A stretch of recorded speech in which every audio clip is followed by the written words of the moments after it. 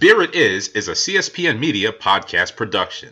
Please visit our website at cspn.us for more episodes of Beer It Is and for ways to keep our podcast free for you.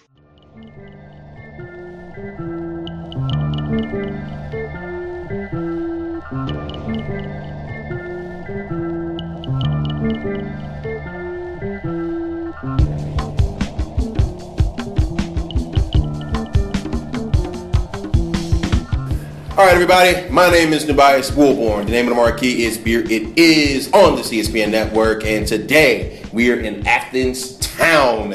Shout out to the ATH here, and I am here in the bowels. As you can hear the reverberation go off the wall at Creature Comforts Brewing. And I'm not just with anybody, man. They hooked me up. Shout out to Emily, who's their fine social media /PR/media former tasting room manager, who really just hooked me up with Chris Herring, CEO of this fine establishment. Chris, how you doing, man? I'm doing fantastic, man. It's great to be here. Appreciate you coming down and getting a chance to talk with us. Nah, man, it's been a long time in the making. Glad we can actually finally make it happen. You guys have been a lot of places. Recently, I was trying to get you before, and you're in Denver for GABF, man. Yeah. Talk to me about that experience. Man, it's we do GABF a little bit differently. We actually don't actually do the festival at all. So we're not out there. We don't go to we didn't buy tickets to the festival this year. It is an awesome festival. It is a great festival. Yeah, not saying anything like that.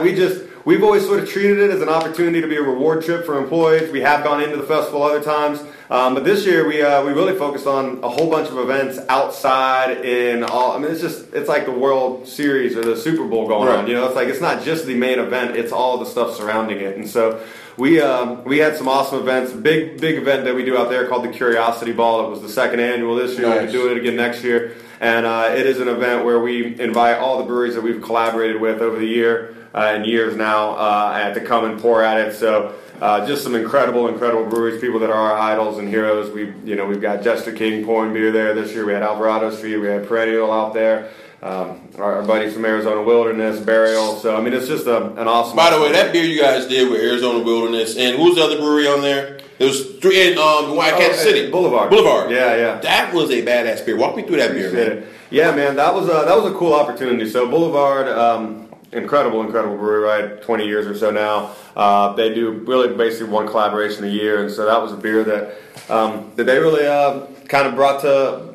We were kind enough to get invited. We had made a good relationship with them out of Firestone Walker's Beer Invitational. Nice. And wanted to do a Pilsner, but wanted to also do something a little bit unique with it. And so we were excited about the opportunity. Arizona Wilderness guys brought in some fruit as well, and it's just those guys they're a great time. Yeah. And so you get a bunch of creative minds. I wasn't out there brewing it with them. Adam, our brewmaster, shout out to Adam, sort of handling that, and David Stein. We've got our other founder. We've got an incredible team of guys that are making these beers.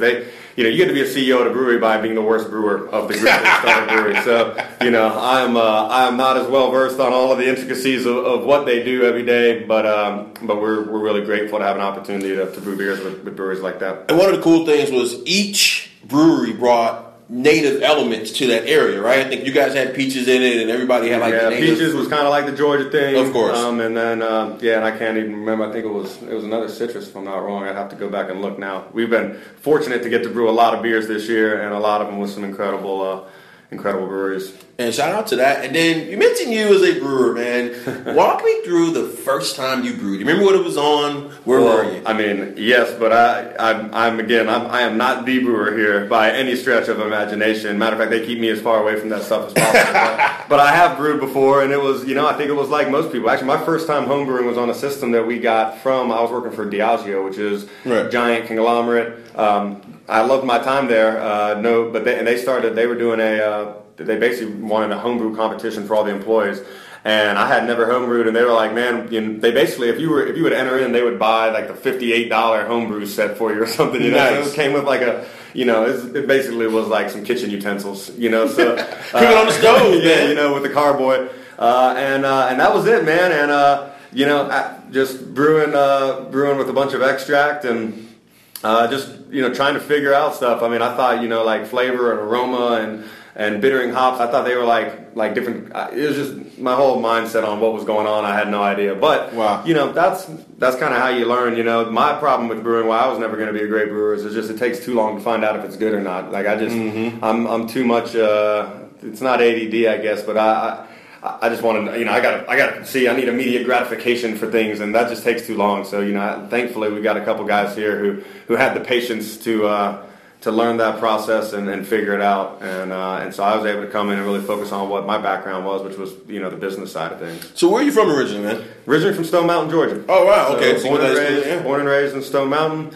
Grew my whole life in Atlanta, just on the east side of Atlanta there, and then went to University of South Carolina in school. Nice. I was a soccer player, so that's kind of how I ended up there, and then kind of moved all around after that. Moved a whole bunch up and down the East Coast. Do you remember the first craft beer you had? I do. It was my Magic Hat number 9. Nice. I think that was a lot of people's first craft beer back then. I was working for Guinness at the time, and so I had, I moved from working for Miller Lite to working for Guinness, and I thought that was going to be, I imagined that to be a rough transition at the time because of what I perceived Guinness to be, because it was dark and it had that thick, creamy head, and I had all the misconceptions that most people do about the beer itself, and kind of fell in love with Guinness, and through that, got into Smithwick's, got into Harp, got into Red Stripe, other brands that Diageo was carrying, and then that's why I started changing my attitude and getting me more interested in what I call better beer. And then I remember being in Charleston, South Carolina, and they had that funny looking number 9 tap handle on the top of that, and I was like, what is that? And it was like a craft brew, and I was blown away by the idea.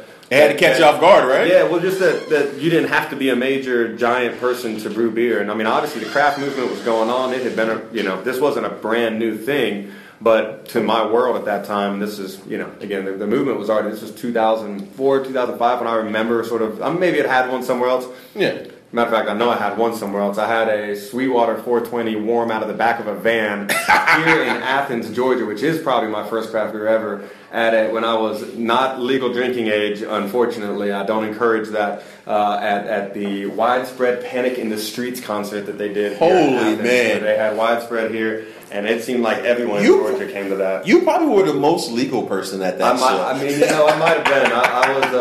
I'm not sure. I hope my parents aren't listening. I don't think I told them I went to that show.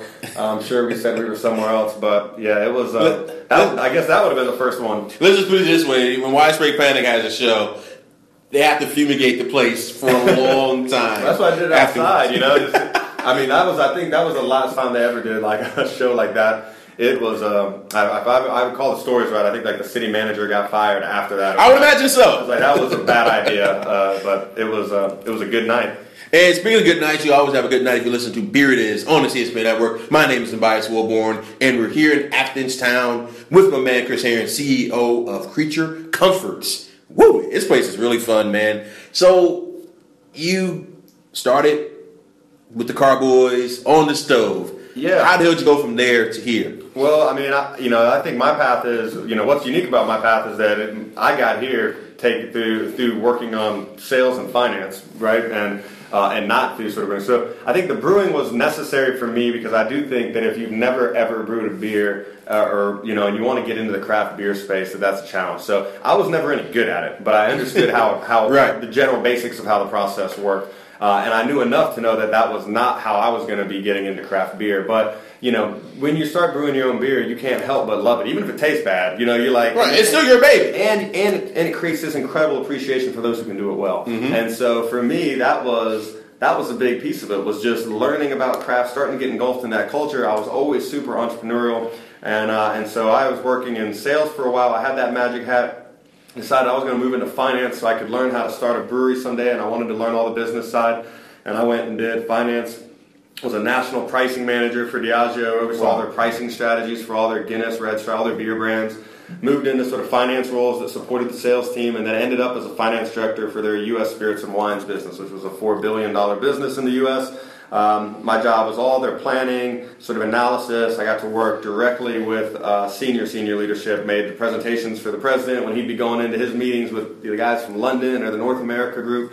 I got to sit in those rooms of all these great minds leading strategy for multi-billion-dollar companies. and be a fly on the wall. I never got to talk, It was like, don't speak unless you're spoken to kind of thing. I was like, all right, I'll sit in the corner. But because I had a lot of the background information that went into presentations, they'd invite me in the room.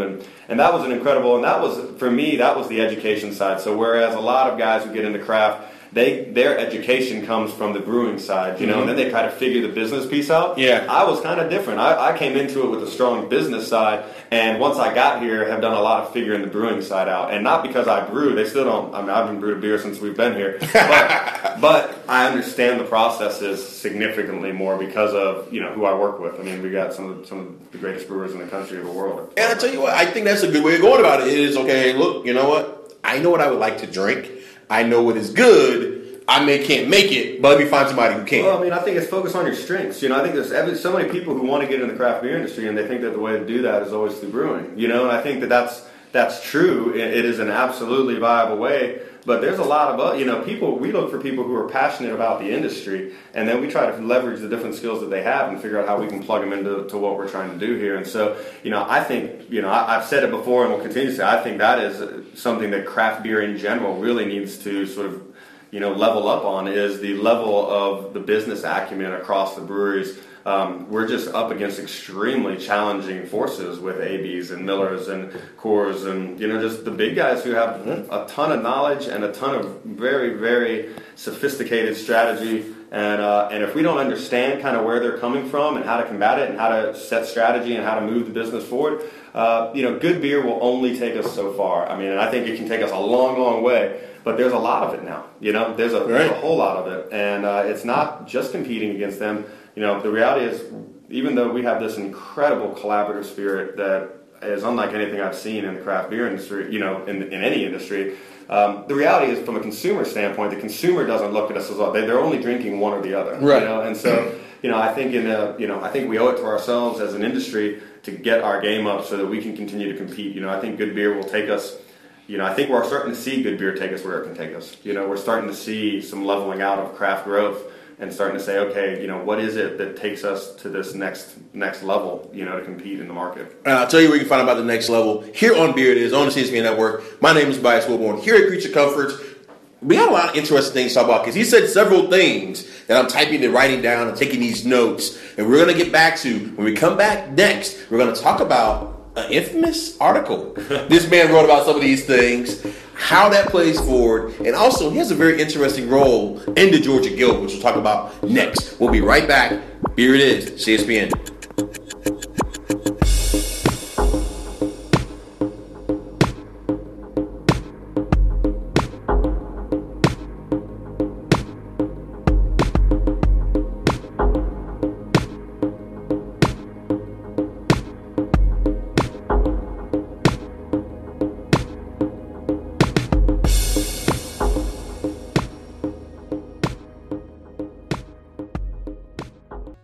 Hey everyone, this is your man Jeremy from the Crown and Collars podcast.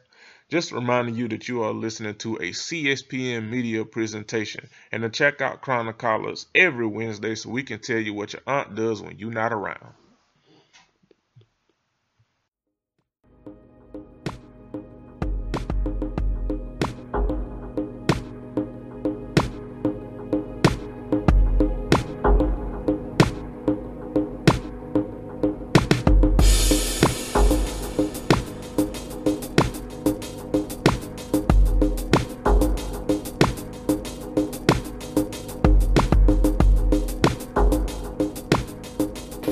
All right, boys and girls, welcome back to Beer It Is on the CSPN Network. My name is Tobias Wilborn, and we are here in Athens at this wonderful brewery, Creature Comforts. I'm with the man himself, well, one of the men behind the men who brew this, the men and women, who brew and make and market this fine beer at Creature Comforts. I'm with Chris Herron.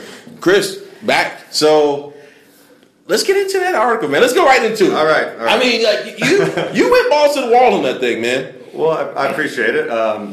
Yeah, I mean, I think it just felt like we had something to say. I mean, that started out as an internal thing. I'd never written anything before. I don't know if I'll ever write anything again. It was a little bit of a distraction for a while, but for me, that was, I come from just were talking about, I come from a different background into this Right. space, and so I see things, I think, a little different than maybe where the industry as a whole sees things. And so that was intended as an email to our staff about, hey, the Wicked Weed transaction had happened. Right. Andy bought them. That, I think for us that hit closer to home than possibly any of the other ones had. Mm-hmm. It's just someone that we had brewed beers with, we had beers with, Right. we had been to visit each other's place. Yeah, I mean, it was different in our minds than all the others. And I think we all kind of went through this feeling of like, well, why does it matter? Do I care? I'm happy for them, I guess, like, why would I not be happy for somebody, that's not cool. And so, Right. and I've always said to people, there's a bit of a misconception that article, I think, is, sort of that against those who have sold out, and that's not the intention at all. I mean, for those who did it, good for them. I have Get your money. and I have no idea what their reasons are. Mm-hmm. I mean, everyone who's sitting there complaining, like, we find out that somebody's mom has cancer and they needed money, like, everyone's like, oh, my bad, Right. all right, cool. Who knows? It doesn't matter the reason. At the end of the day, that's a decision they made for their families and what they felt was right. What I was frustrated with at the time was, I think, one, some of the rhetoric that comes out after them that is very consistent and seems very planned around it being sort of the best thing for our employees, the best thing for our brand, and that sort of AB cares about craft, and that I disagree with. And so, my feeling was there are, and what I wanted to say to people is, look, we're not upset at the individuals who are selling or the businesses or that, but there are real, true challenges that it presents as a result of these sales. And so why should we care? Why does it hurt? Why are we frustrated that somebody sold? It's because, they are turning from sort of collaborators to competitors, and there's a real challenge in that. Don't hate the player, hate the game. Yeah, I mean, and there is, we're up against a very, very difficult foe, if you will, in the macros. They have incredible power and strategy, and I don't believe that they're buying craft breweries because they just love craft beer. Right, because they're just like, man, I just really want to help you chase your dreams. I've been in those environments. I'm sure there are some people who do genuinely want that for those,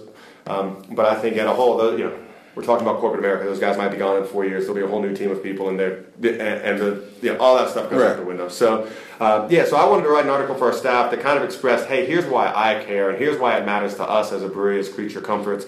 And one of our staff members, Blake Tyers, also does some writing and photography for Good Beer Hunting, and so he kind of was like, hey, man, I think Kaiser would be interested in this. Got in touch with him, and I had written it originally as a little bit more of like, hey, maybe it's a conspiracy theory, but here's what I think going on. And he sort of read it and said, man, that doesn't sound like such a conspiracy theory. I think we should probably just kind of say we think this is what's going on. Right. So we did, and it was I certainly never expected. I think he's had like 100,000 reads on that thing. It's his most read article ever. It was one of those things that was sent to me by people. So I got to ask you a tough question about that, though. Yeah. Let's say one day they come to you with the bag. Yep. Maybe they've even offered, because I mean, you guys are a good brewery. You guys are one of the better breweries. People know you. I mean, shit, people were chasing Trop all over for a long time. They come to you with the bag. Let's say you take the bag. You're going to bring that article back up, right? If I were to take the bag, I wouldn't. By the way, the bag means money, guys. Just for the people who well, first of all, it wouldn't be my choice, but I mean, I'd leave that there. One, we're also, it wouldn't be a whole Chris Herron decision, but we don't decide things that way here. But if that were to be the case, I certainly wouldn't stand up and say that I think this is probably the best thing for the employees of our company. So I think if you're going to do it, at least own up and say this is great for me and my family, and we're cashing out. Yeah. I mean, but I think more importantly for us is that certainly an AB InBev, I would be the Dick Cantrell. I'd be the one saying I'm not staying involved. I'm not happy about this, and my vote is no. That's just, I've worked in that environment. I have the utmost respect for the people there. I genuinely have more respect than I'd almost bet anybody in this industry does, because I understand what they go through. You know the game, things and how brilliant they are, but I don't have any interest in going back to that. I've been in that environment, and I don't want to go back to it. I left it to come do this. I believe wholeheartedly that we can create a better environment for our employees outside of a publicly traded company than we can within one, without quarterly earnings reports and I just and I think the long-term health of the Creature Comforts brand is better in the hands of an independent brewery, or at least a brewery that is partnered with other like family business style breweries. So than it is in a large conglomerate that has major domestic brands, and that's one of the big defining differences in this whole thing for me is about how it's a piece of a puzzle. Mm-hmm. And so if you're a piece of a puzzle at an AB or Miller Coors, you will always be a tiny, tiny piece. You are a small lever that they're using to manage their business in some certain way. That's different than maybe being a larger piece of a smaller family brewery, let's say, and I'll pull a Duvel out or something, right? When those guys come in, they don't have an American brand that they have a need to protect. So they can look at a Firestone, a Boulevard, these guys, and that is their brand in the U.S. And so I think, there is a clear difference to me. That's a different game, yeah. Who you're selling to and how you're going to be used within that strategy. And so my thing was always more, that I don't think, I don't see Duvel coming in and buying, saying we're trying to kill craft because we need to grow Duvel. No, they're hoping to build Firestone and build Boulevard and Ommegang. But I believe that when AB is buying craft, it is because, one, their American business is hurting because Bud and Bud Light are declining, which means these become a lever to drive that U.S. business up. I talked about impairment charges. Will they ever take them? Probably not. They're good enough, and they have enough knowledge to be able to continue to push that. But there are things like buying craft breweries in America, and if their business unit is valued on their balance sheet as a U.S. business, even though Bud Light's declining, the increase in one of these other brands can help keep that U.S. business from taking an impairment. And it's interesting. A lot of things you said have come true. Like, I've seen the prices drop. We've seen prices go down. We saw Constellation take an increase on a write-off on Ballast Point. We also saw AB cut the whole hop price, all the South African hops out from the breweries. Right. So, it's kind of been neat to see some of that happen. I hate for it to happen, but, it was like one of the things we talked about in that article was how they could manipulate raw materials and how when they buy that, their buying power comes into this. And it wasn't 6 months later that all of a sudden, and I'm sure they did have a poor crop yield. Yeah. But nonetheless, because they had craft breweries within their own portfolio now, that's where all those South African hops went. And you got guys like Cellarmaker or Modern Times who are building brands on South African hops who no longer can get access because AB owns them all and has said, we're just not going to sell them to you. We're only going to sell them to our craft breweries. And, that's a dirty game, man. That's the reality of them buying craft breweries, is that's going to hurt potential other craft breweries out there. And where you can always find this information, check it out on Beer It Is on the CSPN Network. My name is Tobias Wilborn here at Creature Comforts, talking to Chris Herron. So, real quick, man, tell us where Creature is going as far as development. You guys got some real big plans in store. We do. We've got huge plans in store. I mean, this has been it's been a crazy journey, right? So we're 3.5 years old. We opened up 1,800 barrels in year one, and we felt like we were killing it. It was a tough, that wasn't an easy 1,800 barrels to get. That was a backpack every day at 2 o'clock in the afternoon and brown bottles walking up and down the streets of Athens begging people to buy our beer. And so, and that was not that long ago. Wow. So you weren't really self-distributing, but No. Just getting out trying to get people to taste the beer. Oh, just taste it. Taste it. Then get what you distribute. Then they distribute. Everything goes through a distributor. We're a 3-tier state. We've got a great distributor in Savannah Distributing, and so everything goes through that. But getting out and just trying to get people introduced to the brand so that they'd order it from our distributor. And so we went from that. We did about 10,000 the next year, 20,000. We're going to finish this year somewhere around 26 to 28, and that has been, we've been capped out since November. We knew what we would do this year before the year ever started because we brew 24 hours a day, 5 days a week. It's as much as we can fit in the tanks, so we know what we're going to do. But we have a new brewery. We've got about an $11 million brewery that is being built about a mile and a half away that we couldn't be more excited about. And there's no tasting room there, or not on day one. So we're trying to get it up and get it built. The tasting room, the way we would want to do it would be fairly expensive. We just finish it, just make it nice, and all of that money has gone into equipment and the lab and just making sure this is going to be one of the most state-of-the-art breweries. Certainly for a brewery our size. In the country, it is. What size system are you going to be brewing on? It's a 85-barrel 4-vessel system. We've got, that's a Steinecker coming out of Germany. We've got 340-barrel tanks made by Feldmeier, and then we've got a much more. We've got about $250,000 going into the lab equipment as well. We've got a 24-head Crohn's craft-made filler. So Everything is scaled up. Water treatment too? Yeah, we've got we do have water treatment. We actually have reverse osmosis, so we'll be stripping all water down to pure H2O and then rebuilding it back up. So one of the challenges we face here is that we have 3 different the sources. The water comes from 3 different sources. Right. We don't get notified when it changes, and so you can have pretty significant fluctuations between the water. And so when you're trying to make the same beer over and over and 98% of it's water, that can be a challenge. So this will really allow us to just even dial that consistency and even more to be able to start with the exact same water every single time. That's a big major key. And so listen, guys, we're here with Chris Herron at Creature Comforts. Here it is. My name is Tobias Wilborn. So we're going to come back. We're going to taste a couple of these fine beers, talk about some of the beers they brewed, and also we're going to get into what's coming up next and have a little bit of fun here. My man Chris Herron. Here it is. We'll be back.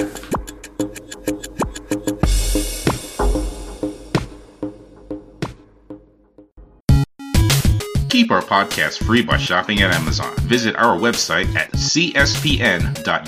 Then click on the Keep Our Podcast free link at the top of the page. From there, scroll down to the Amazon link, and then you can shop for all kinds of great stuff with Amazon's awesome 2-day shipping. You can even sign up for Amazon Prime and get free 2-day shipping and access to even more great deals. So whether it's for music, movies, jewelry, school supplies, Halloween costumes, you name it, Amazon's got it, and you can get it shipped right to your door in a matter of days, or even one day. But all you got to do to keep our podcast free is visit our site again. That is cspn.us. cspn.us. Then click on the Keep Our Podcast free link. A portion of your sales will go towards helping to keep our podcast free, and you will get great service from Amazon. It is a win-win for everybody. So once more, cspn.us, keep our podcast free, and then shop at Amazon. Do it today.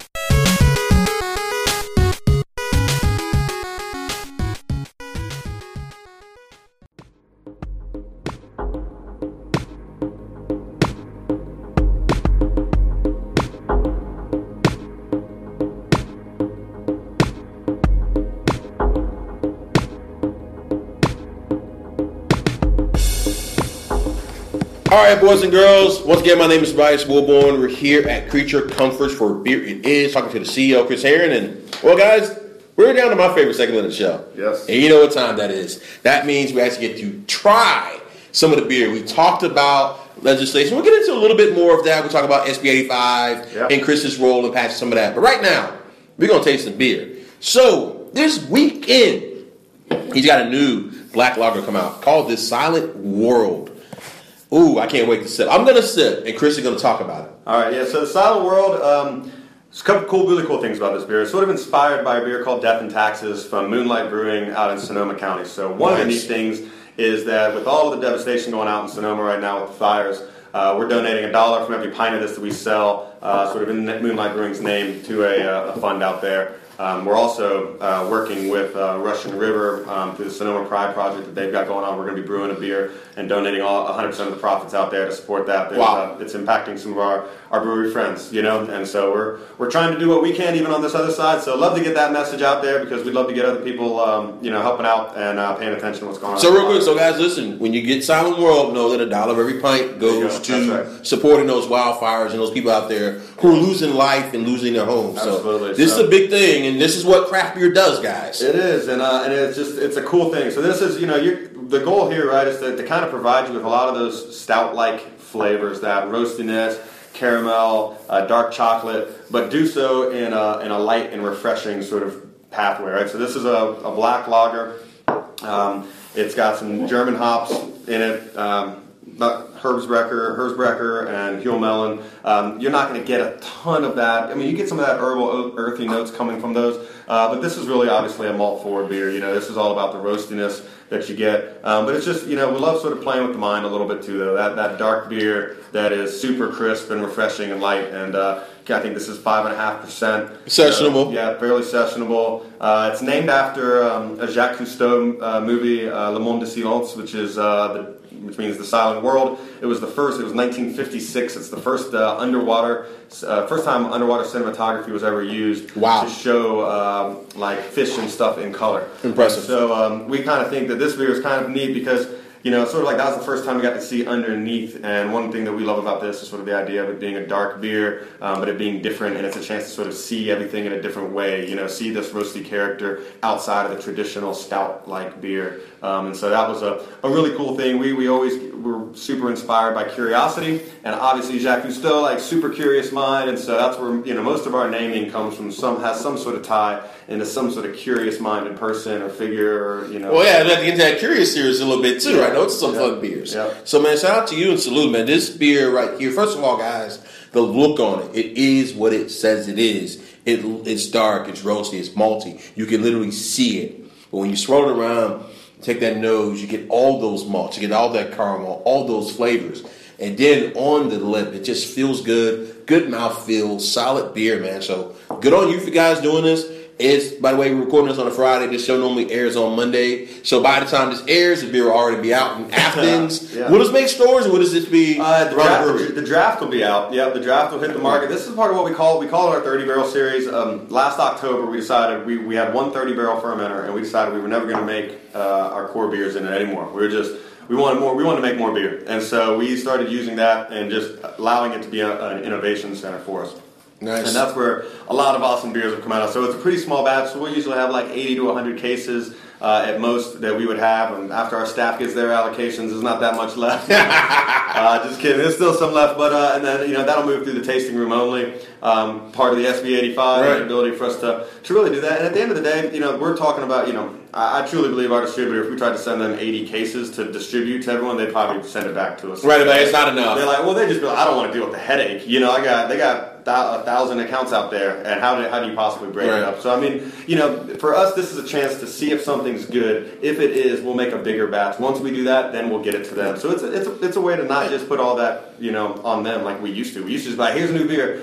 Now you got to go sell it. Now we can say, look, we tested it, we tried it, it's working, consumers like it, and move it on. So Crescendo, for example, that's another beer that came out of the 30 barrel batch for us that we think has a lot of hope and a lot of potential for the future. Same with Duende. I mean, this has been a really successful program. And that's just a fascinating thing. And by the way, guys, so if you're in Atlanta, I'm assuming probably the brick stores of the world, the Porter, those kind of places. Yeah, I mean, get some of it. I don't have the exact list on me, but I think your better beer bars are definitely good places to start with. And I'd call ahead and ask just to be sure. But it should be. I don't know if it's hitting the streets today, or if it'll be Monday before the distributor kind of gets it out. I'm not even 100% sure on that, but we definitely have it here this weekend. I tell you what, guys, look for it. Yeah, I'm telling you, man, it's a really cool lager. If you come up here, get some cans. Are good for as it starts to get a little cooler outside. Absolutely, now. It's great fall beer. Exactly, it works for the tailgates as you go watch the dogs or whoever you're a fan of. So bring some of that beer. Now we're gonna get into this IPA, man, and this is one of those special releases. It's Crescendo. Yep. And people really hype on this beer. Yeah, well, this was a really cool beer for us. So really, the focus of this beer was on a hop called Grüngeist. Grüngeist. Grüngeist. It's a German hop, really flavorful and expressive. The Germans are, they traditionally hadn't really gotten into that sort of flavor aroma hop as much as the North Americans had. They focused a little bit more on those sort of classic noble hops. And this is definitely an exploration into that more flavor, fruit forward. So, it's a very highly hop. I think this is 5 pounds per barrel of hops in this beer, 7.2%. It's also got Eldorado and Galaxy in it, which are great. So that Eldorado kind of has this really cool melon, almost watermelon kind of character. Galaxy just being one of our favorite hops in general. It's just very tropical, sort of IPA, and we love this. I mean, I think this is, there's no caramel malt in this, so it's a little bit, it's definitely more of that less malt forward, lighter malt base kind of style of IPA. And we're really excited with it again this year, and we will definitely see this again. This is one of those.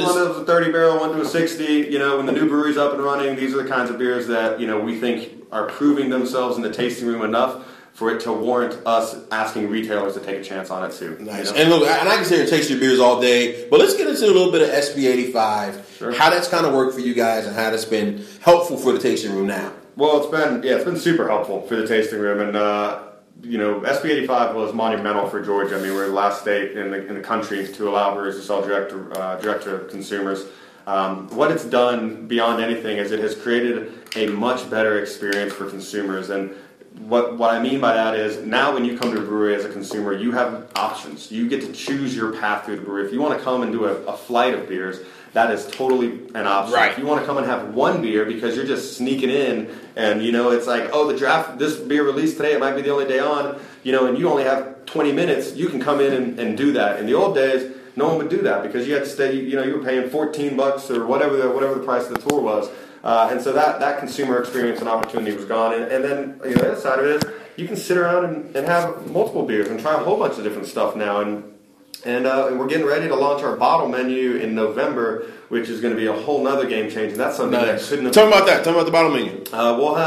We'll probably have about 10 of our bottles available. I mean, we'll see Soda Alchemy, which is an awesome new brand. It's our blended bottles. We'll have number 1, 2, and 3. We've got some of our old Existence. I think we still have some Sea the Stars left. We've got... Wait. Stop. Sea the Stars. Yeah, I believe there's going to be a couple of Sea the Star bottles. Oh, really? There'll be on-site only consumption for some of those. But we'll have a list of probably 10 to 12. Some of them will be available to go depending on how many we have. But I mean, we've been storing bottles for a long time waiting for this day to come. So we're super excited to be able to offer that experience. Somebody coming from out of town who, is coming to the brewery. Right. And that stuff, you could never pour it on the tour system. Because it would cost you too much. Stuff, it wouldn't benefit you. It'd just be silly. I mean, it's a bad business decision. Right. And so that is, in and of itself, fundamentally the biggest difference. Also, people don't realize how it impacted our ability to innovate. When you have to worry, when you're innovating before, we were more on small batch stuff. Now, the knowledge that we can innovate, get feedback from consumers, actually be, and actually be able to generate money off of it, because before you didn't make any more money because you created innovation. You put the innovation on and they just chose that over something else. Right.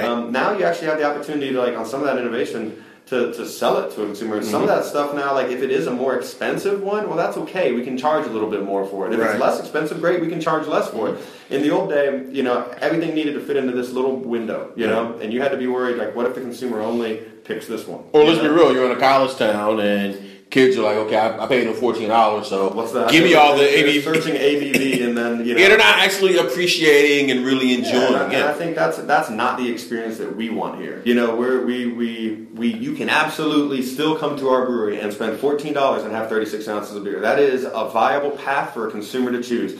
You can also come and spend you can actually spend less than $14 and have that much beer. You can come and spend, $14 and have more variety of beer than you would have before. You can come and spend $20. You can come and spend $30 if that's what you want to do, and have beers that were never even offered before. And so it's a new world, and it is a truly better. There's a reason that I've not ever been to a brewery, never, nowhere, or a restaurant or a bar in America who on their own came up with the tour system and decided that's the best possible way for us to do this. It's not the best for consumers. It is for some people believed it was if they felt like they got a value out of it, right? Yeah.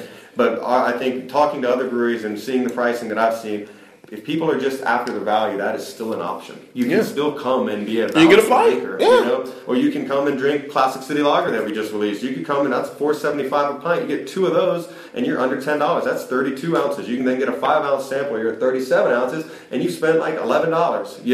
It's possible. Sometimes you've done the math on this a couple times. Yeah, we think about this stuff. And so real quick, before we get out of this segment, first thing I had was Classic Lager. Yeah. Walk me through that beer a little bit. Classic City Lager is a very exciting beer for us. We've been piloting this beer a lot and putting it on under a lot of different names, just sort of our Brew Lab Hellas, Brew Lab Lager. It is a Hellas Stout Lager, but we believe, I firmly believe that our craft consumers, not so much just the ones trying to get into craft, but the ones that are on the tail end. I think people jump into craft. They're so excited they jump into IPAs and stouts. But eventually there is a bit of fatigue that comes with some of that. And we all sort of just want that beer to just sort of sit around and not have to think too much about it, but that's appreciated. And lagers are an extremely difficult style of beer to make. They take longer. They tell the truth, man. Nothing to hide behind. It is getting the chicken at the restaurant or the spaghetti at the Italian restaurant. Right. Either you're doing it good or you're not. And so it takes, for us to get to that point, Rebo is obviously a Pilsner. We brew a lot of, we feel like we're good lager brewers. And this is something that we're just super excited about. And what's been most interesting is to see how excited consumers have been, because this is our number 2 selling behind Tropicalia. It is the second best selling beer in our tasting room this month since it launched by a good margin. And I tell you what, I call it beer flavored beer. Yeah, it's. I mean, and I don't mean that as an insulting thing. I mean, we call it good cold beer. You know, it's like it is good cold beer. Like it is.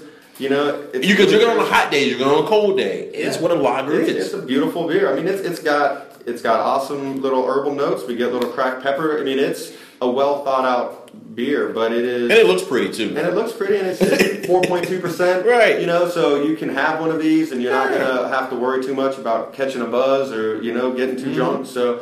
That's appealing. Someone like me, I got 3 kids. I just want to have a beer sometimes and not have to worry about the impact. I tell you what, man, that would be one of my beers after like a beer fest. Like we were at Shelton Brothers, which you guys did really well.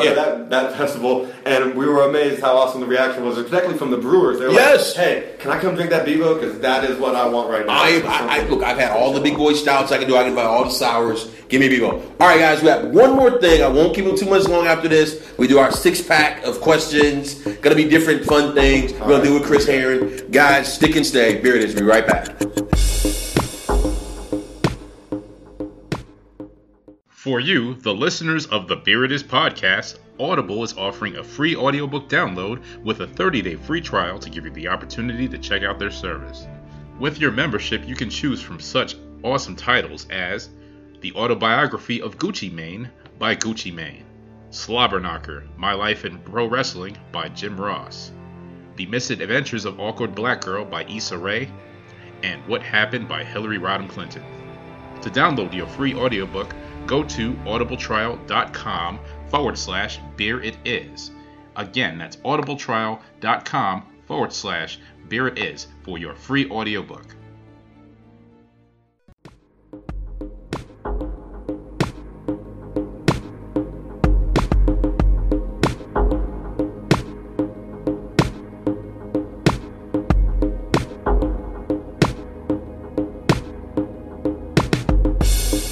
All right, boys and girls, we are back here on Beer It Is. My name is Tobias Woolborn. We are here at Creature Conference in Athens, Georgia, with my man, Chris Herron, the CEO of this fine establishment. Hello, hello. So we're going to do our 6-pack of questions. These are just 6. I'm nervous now. I don't know.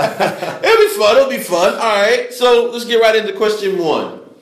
Who is the coolest person you've met in craft beer? Who's the coolest person that I've met in craft beer? I'm going to go with Mr. Stephen Powell's, the brewmaster over at Boulevard. One of my absolute favorite people. One of my best nights I've had in this industry was hanging out with him in Kansas City. I'm a big fan of his. He's just an awesome guy. But that is a loaded question because we have an industry filled with some awesome personalities and awesome people. All right, then that brings me to number 2. Who is the person who made you the most nervous meeting in craft beer? That would be David Walker from Firestone Walker. So it's not a secret around here. That's like my hero brewery. That's if we could be anybody in my mind, that would be an ideal place to land. And so we went out when we got first invited to the Firestone Walker Invitational Beer Festival. I sent him a note to see if he'd be able to grab lunch, and he actually was able to. And so I was trying to think of everything to say to. Not geek out too much. I'm the business guy, right? So I love meeting Matt Brindleson too. That, Adam would probably be like, that was his guy. But for me, meeting David Walker was really awesome. If you could have a brew with 4 people, any 4 people, dead or alive, who would it be? If I could have a brew? Yes. Oh man, I'd definitely love to see if Jesus would have a beer instead of wine. I'd love to give that one a shot. Otherwise, so I got 2 more people. Man, I would love my dad's father. I would have loved to have a beer with him. I was too young to do so before he passed away, but he just seemed like a good old man's man, and I just think that would have been a pretty cool opportunity. And then, I don't know, whichever one of my staff members was around that day, whoever was there. I love having beers with all these people, so whoever was the closest one. So it's Jesus, Jesus, my grandfather, and whichever the closest staff member was. That's it. Nice. What would you drink? What would I, as far as beer, man, I would definitely drink something that our guys here had made. I'm not going to lie. I think these guys make the best beer there is. So I'd probably be drinking whatever was the newest thing. So today I'd be drinking Silent World with them. But if I had to just kind of go across it, it would be Tropicalia. That beer is in many ways what has gotten us here. And Tropicalia is all about the moment. It's all about enjoying incredible moments. And so that sounds like an incredible moment, and so that would be a great Trop moment. There you go. When did you realize you had something? Man, I think it was when Cans hit in Atlanta, and that was March or April of 2015. About a year after we were open, we launched Cans in Atlanta, and that was definitely the turning point for us. And Cans in Athens did good, but when they hit Atlanta and that market started going crazy, and then we started seeing it get traded, and then untapped reviews and stuff, all of a sudden it was, oh man, we couldn't. It went from 0 to 100, and it's been at that pace ever since then. What is the meanest thing somebody said to you on Untapped or Rate Beer, one of those sites? Oh man, I try not to read them too much. I don't know. Anybody who just, I think we get comments like everyone else does. I don't know that there's any specific comment that's been like, oh man, I can't believe they said that. But anytime that people just make assumptions, it drives me crazy. They have a bad experience, but don't take the opportunity to talk to somebody and give us an opportunity to make it better. That's our goal and aspiration, is to make this an incredible experience for everybody. And so I'm always just bummed when it's like, man, I had this bad, and it's like, did you talk to anybody? No, I just left. It's like, man, all right, that sucks, but yeah. All right, guys, that's been our 6-pack. I want to thank Chris Herring for doing this. Real quick, anything people need to know about what's coming next for the fall, for the winter, so on and so forth? Yeah, well, we got Table Beer releasing right now. That's super exciting. That's a really, really cool beer. We work with a lot of different chefs on collaborating on creating that. It's really just meant to be a great beer that goes well with, just hang out with food and chilling with your friends. Cocoa Bunny, always coming up at the end of the year. And we've got an awesome beer launching next week called Run the Jewel. Well, it's called Stay Gold. It's a collaboration with. Oh, we didn't even get into that. Yeah. I've been meaning to get, because Killer's a good friend of mine. Oh yeah, and I've been meaning to. That was one thing we didn't get into. Yeah, so that's a pretty awesome collaboration. I had it yesterday. It is by far and I'm not even joking, it is my favorite hoppy beer that we have made. Okay, I gotta try some of that before I leave here. Yeah, I think people will get pretty excited about that. It's even a little hazy, which I know some people like. So we've heard the hazy, right? We've heard the haze talk. So it is just that the strata hop in there is incredible, and we're super. I mean, that's just. So did you get to work with Killer and LP? Not directly yet. We've worked with their teams, and a lot of stuff has been back and forth through their team. Nice. So I mean, I know they're seeing stuff on the other end, but we haven't had the chance. They're torn, so right.